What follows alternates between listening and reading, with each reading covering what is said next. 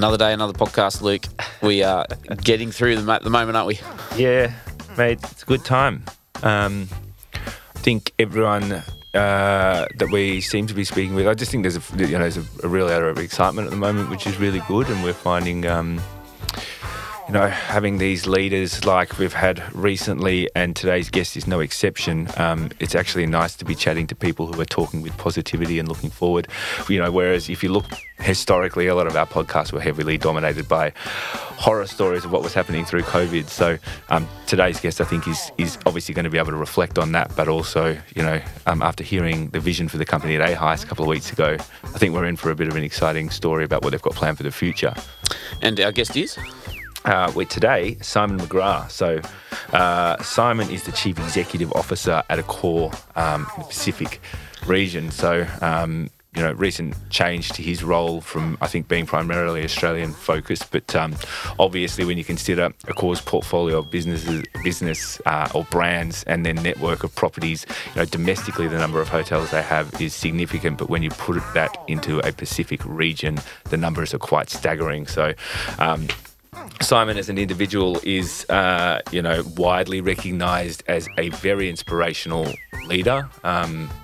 We've done work with Accor in the past, and as with Frank, for example, I've not had anyone say anything but glowing things about Simon and his leadership within the organisation, and in particular over the last 12 months, the way that it's been handled, even in the face of significant adversity for the accommodation sector. That business has done quite well, I think most would say. Yeah, I think it's interesting in terms of these guests. I think partly because people have had the adjustment of the pandemic, the rethinking and the reimagining. So I think there is a bit of excitement about what the future holds. And I think it came up in the podcast with Frank. It's the role of what category leaders, they kind of, I think, have a almost larger duty or larger role in, re-establishing, I guess is me trying to persuade people a little bit sometimes, but definitely I know that Simon thinks in that way, and I'm really excited to chat to him as our next guest. Nice, let's do it.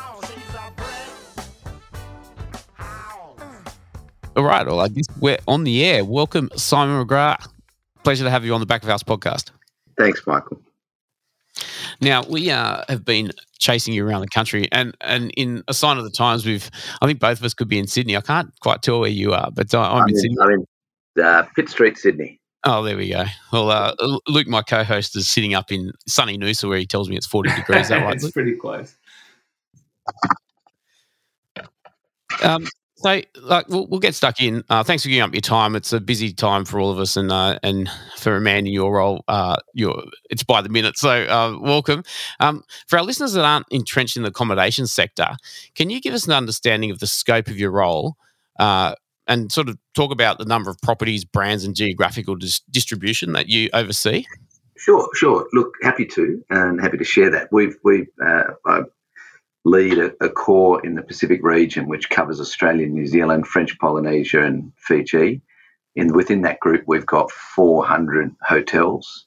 Pre-COVID, that was 21,000 employees, and then we've got about 38 different brands, ranging from luxury, lifestyle, mid-market, and economy. And the final part to that ecosystem is naturally the customer, which is so very important to us. And we've got roughly 1 in 4 million Australians as part of our loyalty club. And Accor Live Limitless is how we describe that. And that's roughly 1 in 8, 1 in 7 adult Australians as part of our loyalty channel. So very dear to our heart and guest obsessed. It's a large role, I think. We can all agree that. But and maybe there's a two-parter here, but what would an average week look like for you pre-pandemic, and now what does it look like at the moment? Yeah, look, it's pre-pandemic, an average week would have been probably a day in Sydney, 2 days on the Gold Coast, because we've got quite a sizable business in the Mantra acquisition on the Gold Coast, and then I'd probably finish the week with one more day in Sydney, and there might be 1 day somewhere else. So 3 to 4 days of travelling around Australia and New Zealand, and being out in hotels, because that's part of what we want to do is be where the teams are. We've got good local teams, and we think that the presence closest to the hotel is far better than in a corporate entity. And so we're out and about. And that would be a mixture of meeting with employees, meeting with investors, conducting marketing, looking at. I like being outside the business a bit. I like to learn from others. So I try and make sure we're with our partners or learning from people like yourself, Michael, and understanding future strategy on different regions in which we work. So reasonably busy in terms of travel pre-pandemic. Post-pandemic, we're now returning to travel, but I seem to not have my travel. I used to have my travel regime meticulous. I had 2 bags packed. They were exactly the same. Toiletries, sports gear was all the same.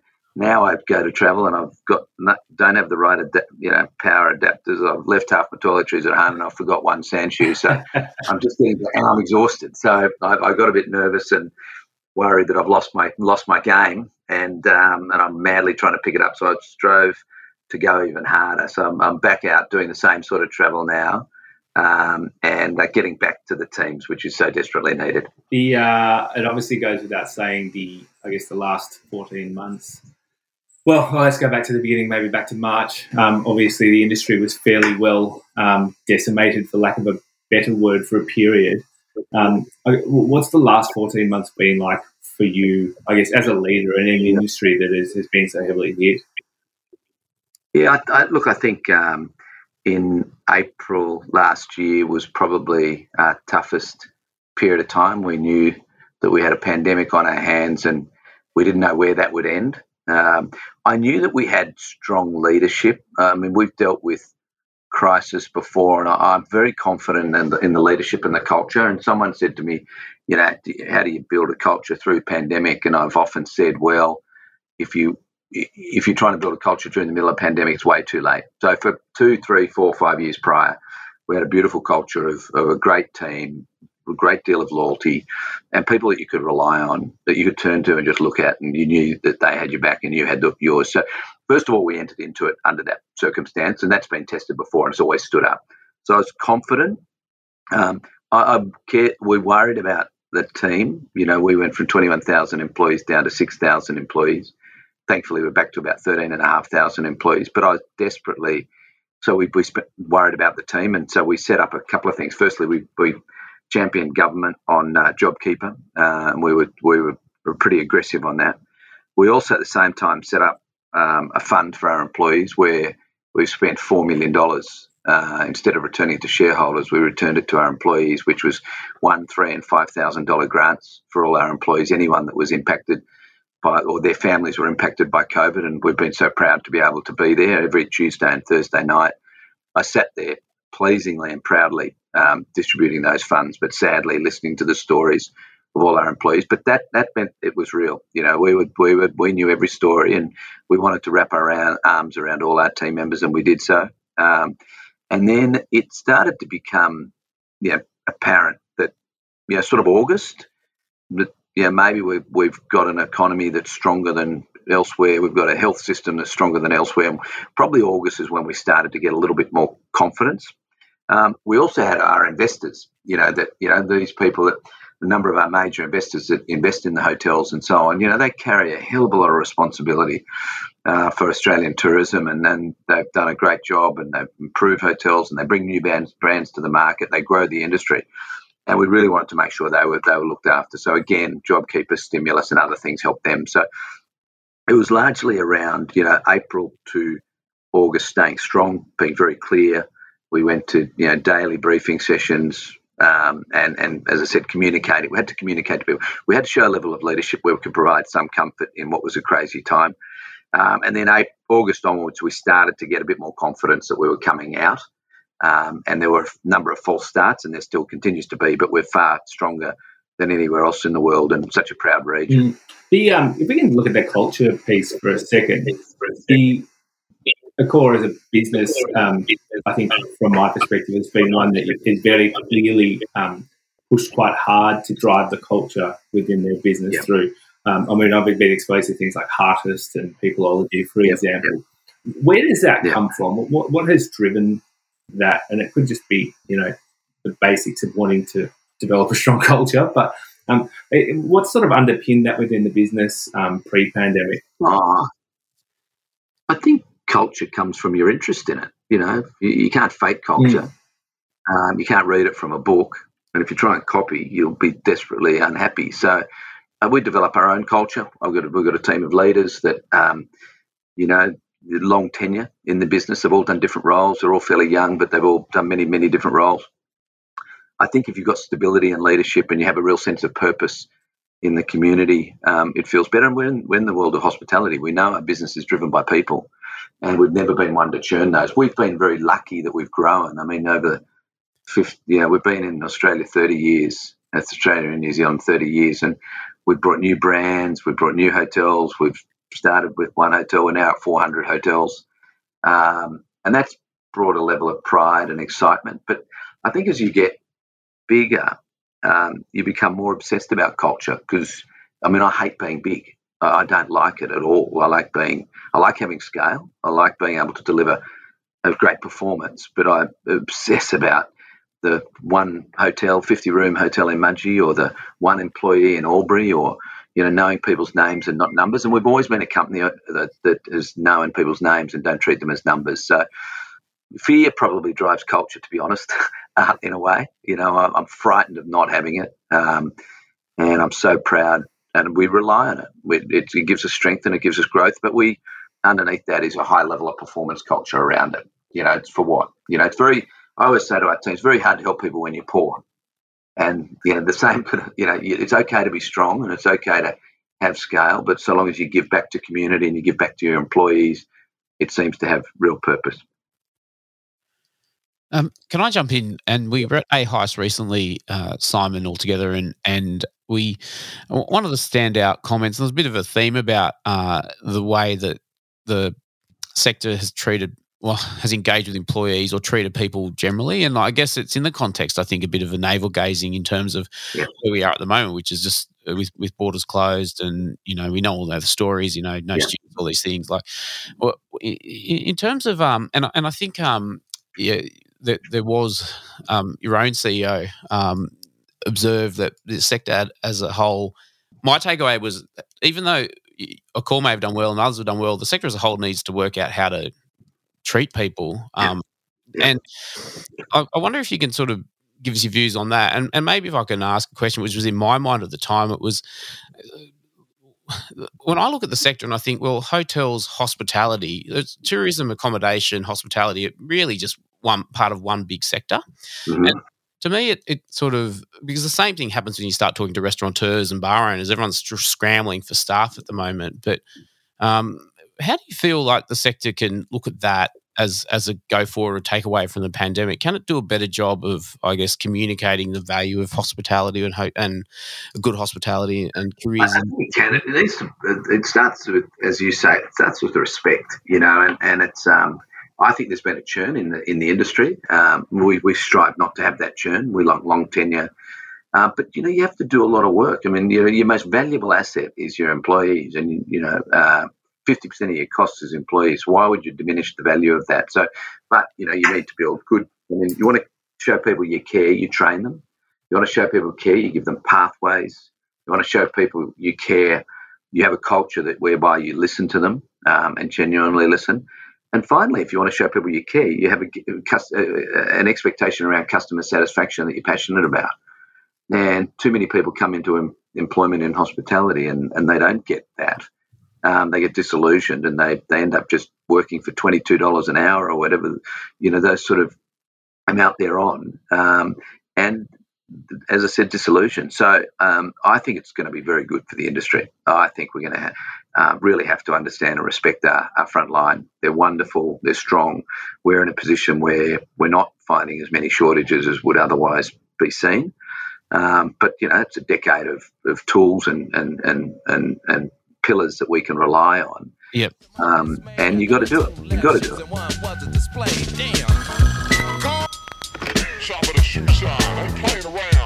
I'm just trying to make conversation here.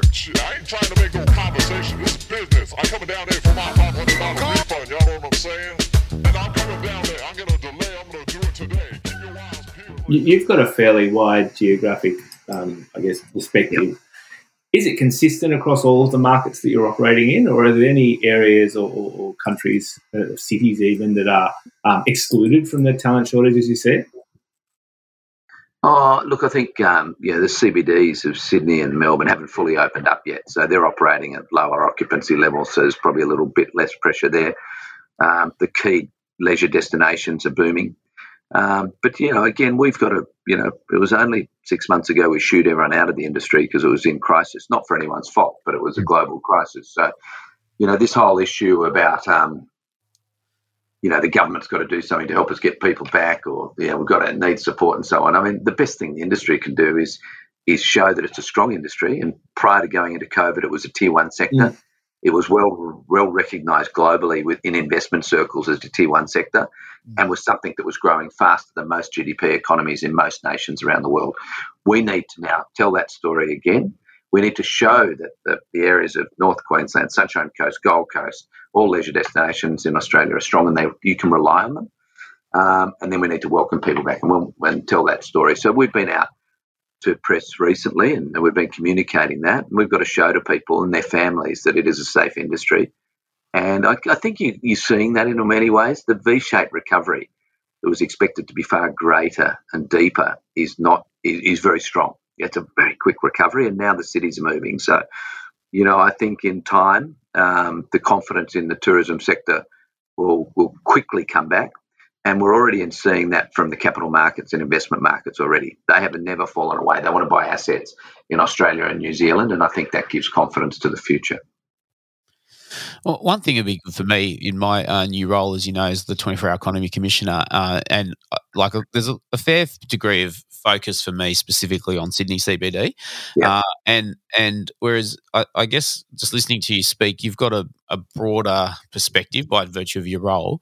Like if we just talk about the CBDs of Sydney and Melbourne, I think for me and Luke, these markets are kind of ones that we focus a bit of time. And our listeners have businesses that have a high degree of exposure to those markets. Is there what's your takes? Can you deep dive a bit more into the CBD dynamics specifically, and business travel, conferencing, those types of issues? Yeah, I think Australia CBD locations will benefit in many ways from COVID. What do I mean there? Firstly, 40% of all hotel stock is in leisure destinations. 60% is in CBD, and we're at pains to share that story to state governments and federal governments. And probably 65 to 70% of employment is in CBD. So, why is it going to come out of COVID better long term? I think fundamentally, the city locations relied heavily on corporate and business to fill their cities, and were fairly lazy or lacked the level of animation that world cities and global cities should have. What we're going to have with the absence or the slow return of or staged return of the corporate business and corporate market, which is fine, all state governments now know they need to animate the cities. What does that mean? These cities need to be open. They need to have entertainment. They need to have culture. They need to have the arts in them. They need to have space. They're much safer cities when they're open late and there's lights on and there's theatre going and so on. And hopefully we're going to get past and out of COVID this whole concept of 10 o'clock on a Monday to Thursday night being quiet in a city, and if it isn't quiet, it's unsafe. Well, let's get past that. You look at the level of new stock in Brisbane, in Adelaide, in Perth, no longer are we a two-city country. We've got Sydney and Melbourne look great, but Brisbane looks hot. Adelaide looks great. Perth looks great. There's new precincts, Elizabeth Keys in Perth and the Howard Smith Wharves in Brisbane and so on. So I think fundamentally us cities and state governments are going to realise they need to invest in people and assets, and your appointment was just outstanding, Michael, and it has given the industry so much confidence already. But let's get these economies going in the cities, and let's make sure that the residents of the city enjoy coming into the city. They're the first people we need to engage. They're the people who will be with us day in, day out. Let's make sure if your residents of a city love the CBD, so do your visitors. We've seen that in New York. We've seen that in other destinations around the globe. So we're talking to all state governments. They're all focused on it. That's going to be a good thing. Let's hope we might use the next 12 months to bring the arts, the theatre, the culture, entertainment, music back into the cities for residents first, and then open up. You obviously cover a pretty diverse range of brands, each with different sort of key market segments. Yeah. Can you give a bit of insight as to your longer-term strategy around where you see growth across those different segments or brand types? Sure, and sure. I guess clarify, if any change has been applied to that strategy as a result of the experience over the last 14 months? Sure. Okay. Well, firstly, the proliferation of brands and growth of brands has grown with the traveller, right? So 15 years ago, travel, I think in most countries, but certainly our country, was for the wealthy or corporate or conferencing. Now with the high propensity of low-cost carriers over the last 15 years, social media, the expectation for travel as a right. 15 years ago, 20-year-old, or today a 20-year-old could travel interstate 3 times a year in normal circumstances. Once to see a concert, once to go to a sporting event, perhaps to go to a party or family event. That wasn't the case 15, 20 years ago. So new brands are following a new traveller. And so more people are travelling globally. As I mentioned before, the growth of tourism and travel has excelled. So what do we need to give them? We need to give them a broad spectrum of curated brands. So we go from obviously luxury to lifestyle, to mid-market and to economy. And you don't have different travellers for different brands. They use them equally. One traveller might use 3 different brands. They might travel to a city on corporate and a leisure on lifestyle, and then might go to a sporting event and they might use one of our great economy brands and mid-market brands. So that was pre, and that's where that bubbled up to.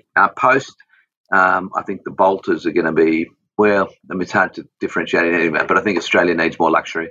There's no doubt about that. That great 10 million visits that travelled offshore continually each year are now at home, and they want really great product, and luxury sits well. They also want experiences in lifestyle, and we brought a Mondrian, Movenpick, 25-hour, Mama Shelter. Those brands are coming, and so they should. But equally, the more established brands, lifestyle I'll present to you is only 10% of the market globally. You've still got those great established brands and foundation brands that many people use and continue to use. So the question was, has anything changed post-COVID? Not really. I'm surprised at 2 things. One, the level of investment in Australia and New Zealand is active. It never faded through COVID, and actually it's got faster because we're a safe health system and we're a strong economy. So there's a lot of places around the world that have been crossed off the investment market, not this region. For overseas money is coming in here at a furious pace.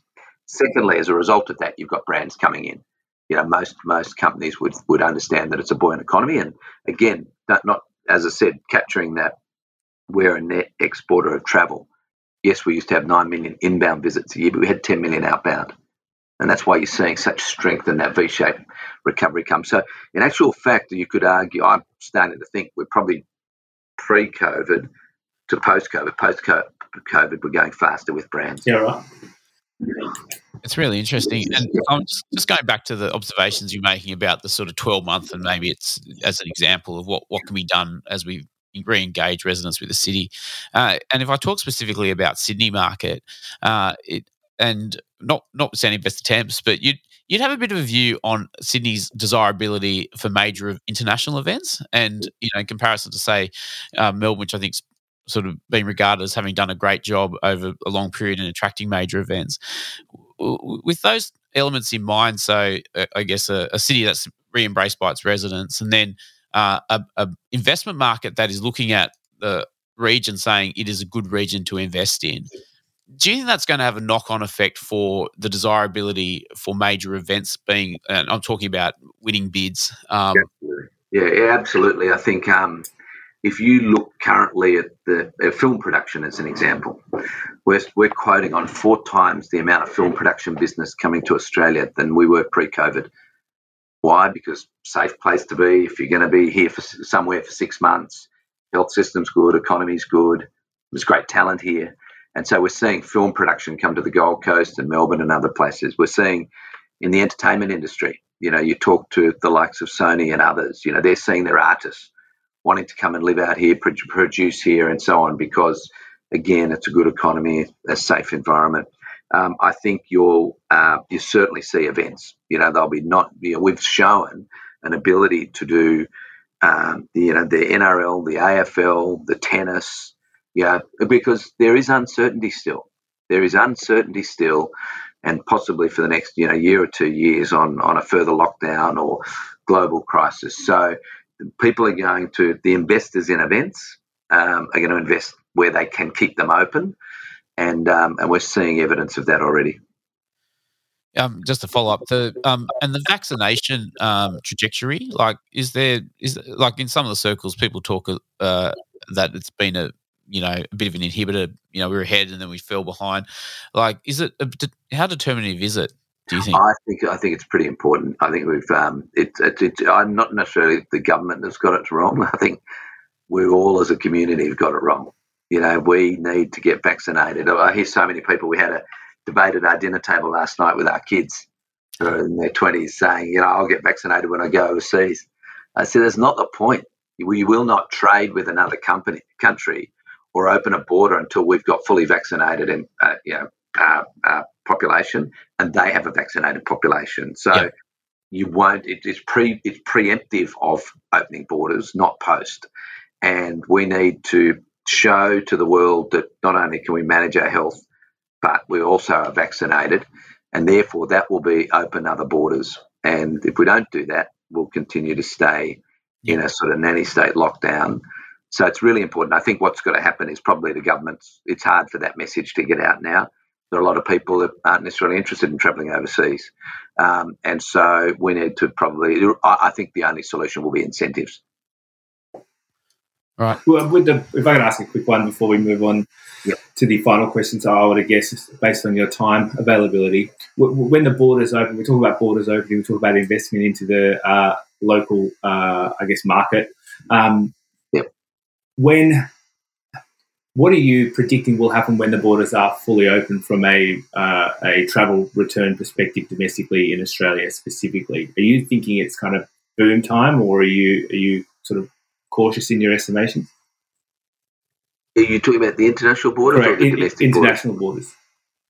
So when international borders are open, what will happen to domestic travel? I think there'll be a lot of people coming to Australia because, again, you'll open borders, but you'll open to safe countries.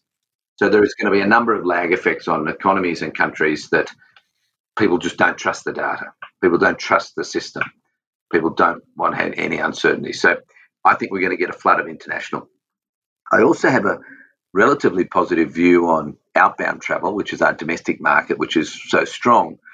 But I think we've created habits. Had COVID lasted 3 months and then international borders opened, I think we would have gone madly to that ostentatious and approach to travelling overseas. And, we're a bit full as a goog on all travelling overseas. I think the fact that COVID effectively is 2 years, at least, the fact that we've now created habits. I mean, I've got friends of mine that have been back to Yamba twice, or they've been to Broome twice, or they've gone to the Territory once and then back to that. I think we've created habits, and I think we've learned that it's good for our kids maybe to travel more domestically than it is just everyone get this God-given right to travel overseas. And so I think we've got a far greater respect for Australia and the domestic nature, our beautiful landscape and skies and so on. And so I think we'll hold a bit more of the domestic than we would have otherwise done, and we'll get this overweight level of international business coming in.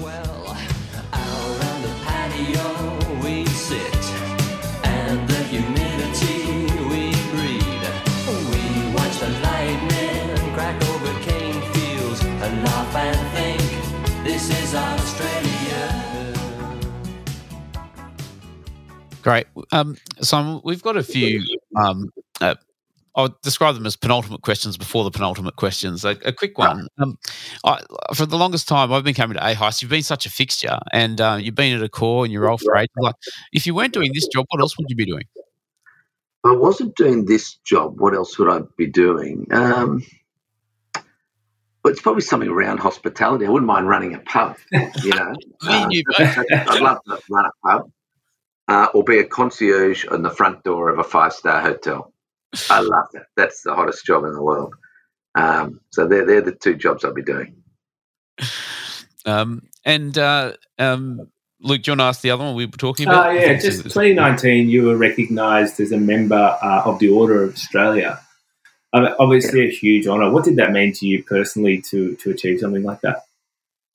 It meant a lot. You know, you want to have a level of humility and keep your feet on the ground. So on one half of your brain's going, don't believe your own press. And so you fight with that. But look, my dad is 86-year-old, is the most wonderful bloke in the world, and he was surprised. I think he's been surprised every day he wakes up and thinks about what I do.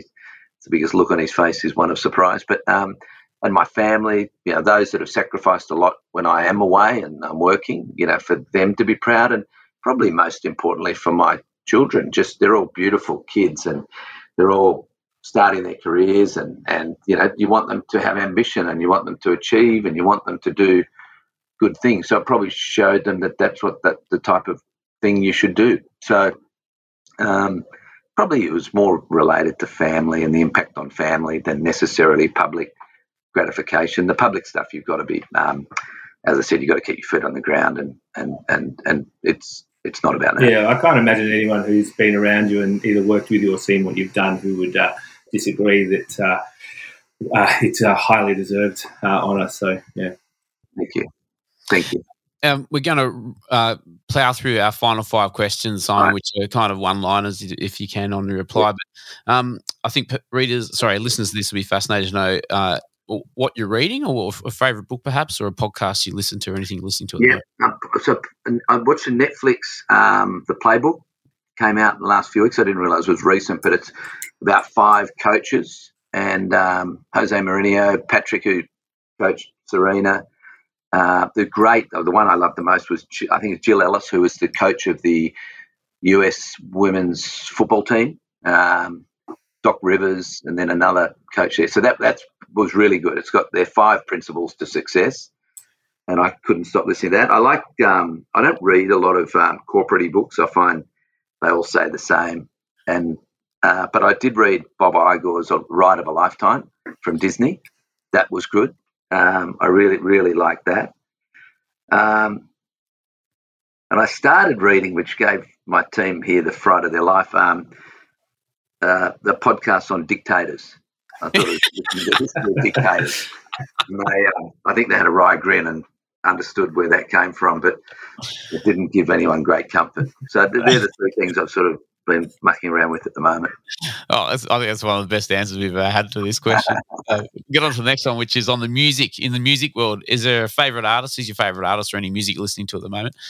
My favourite artist. Look, I'll tell you quite honestly, when I'm on the treadmill and in the morning or at night, and I just want inspiration, I want happiness and so on, I constantly on YouTube, and I play America's Got Talent and Britain's Got Talent, the golden buzzer moments, where this great new talent gets up, sings this incredible song that was unexpected. They put a good story to it, as you know, and then they slam the golden buzzer, which means they go straight through to the finals. And as far as just like in a world of COVID last year, I really made an incredible focus to get myself up, get myself inspired. And I don't focus on negative stuff. So most crap and negativity I brush away, but I hang around a lot of positivity. So if ever you want to, and I send it to friends and they think I'm an idiot, but I do like that. And they're beautiful songs and stories behind someone coming out and creating them. They're awesome. So that's what I listen to heaps. Don't tell anyone. No, well, I've been guilty of doing the same thing. I think it's a fantastic insight, actually, into the power of optimism and just seeing Love it. More about you can run through brick walls after you see some of that stuff, and that's what we need to do. They do put it together well, don't they? Oh. Now, you're a man who's not averse to a drink. I'm just saying, but what's your go-to drink? Lots. No. I'm proud to say my drinking habits are Sunday to Thursday. I don't have a drink, but come Friday, Saturday, probably a little bit too much, and I only ever drink with my wife, really, or the kids. I don't drink with my kids. I don't like drinking with, no matter how old they are, I don't like drinking with my children. But I drink with Jules and Shiraz, no doubt. But I have to start with a beer, I always start with draft beer. I always have one because I just still want to know that I've got that manliness about me and that Aussie-ness about me. I'm an obsessed Aussie. I have one beer and then I have Shiraz. It's a sign of a day well spent, isn't it, when you've earned your beer? Yeah. Now, this is going to be like asking which of your kids you love the most, but have you got a favourite, I'm going to say venue, but it could be a favourite hotel of all time. Favourite hotel of all time? They sort of change a bit, and they're obviously around where the family are. And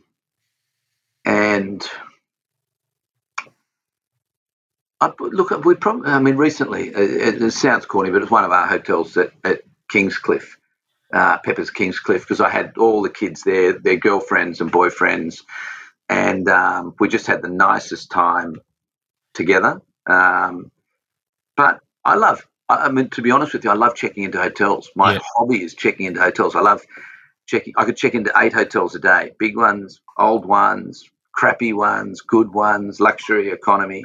I just find it so interesting. And you know that experience where you open the mini bar and you look at the cupboard and you determine why they do things and where things are. I love it. So it's probably every hotel, to be honest. I really like them. Oh, that's fair enough in your case. All right, a final question. Who in the industry are you most inspired by and why? Who in the industry am I most inspired by and why? I'm inspired at the moment by our front line, the quarantine workers. They're just unbelievable. I had a really deep moment at the on our darkest day. You know, it was the 4th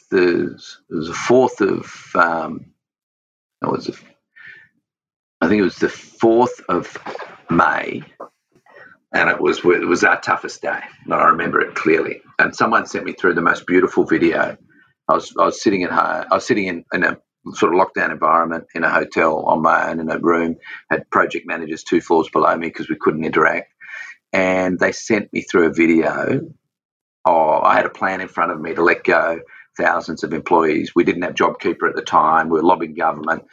It was pitch dark and raining, and this beautiful video came through of our teams who I know intimately in hotels.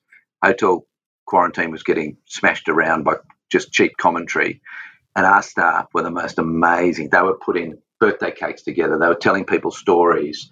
They were taking iPads so older people could connect to their family. They were just amazing at what they were doing, and they weren't getting any appreciation for it. But they were keeping people's mental health in check, because at the end of the day, 4 days into a 2-week quarantine, you're stuffed. You're climbing the walls, and they were smiling, they were laughing, and it was to music. It was put to music, so it's probably a little bit of a America's Got Talent type sort of thing. And it was brilliantly done, and it was really tough. I found it really tough to get through that moment watching them, and it gave me. I wrote that date and time down on my notepad, and then I wrote 5 years ahead, and I wrote, that we'll get everyone back within the 5 years. We're probably going to get them back within 12 to 18 months, but I knew at that stage we were going to fight for everyone. So at the moment, I can't go past our team. They're just extraordinary, and I'm so very lucky to be able to work with them. It's a privilege. Awesome. Simon, you've been very generous with your time. I think, this, people do look up to you and will enjoy listening to this and sort of sharing, I think, some of your benefit of your insights, but also some of the inspirational stories that you've been telling us this afternoon. So from me, anyway, thanks for giving us your time, and wish you the best with the ongoing recovery for Accor and the wider accommodation sector. Thanks, Michael. Thanks, Luke. Take care, and thanks for taking the time. Cheers.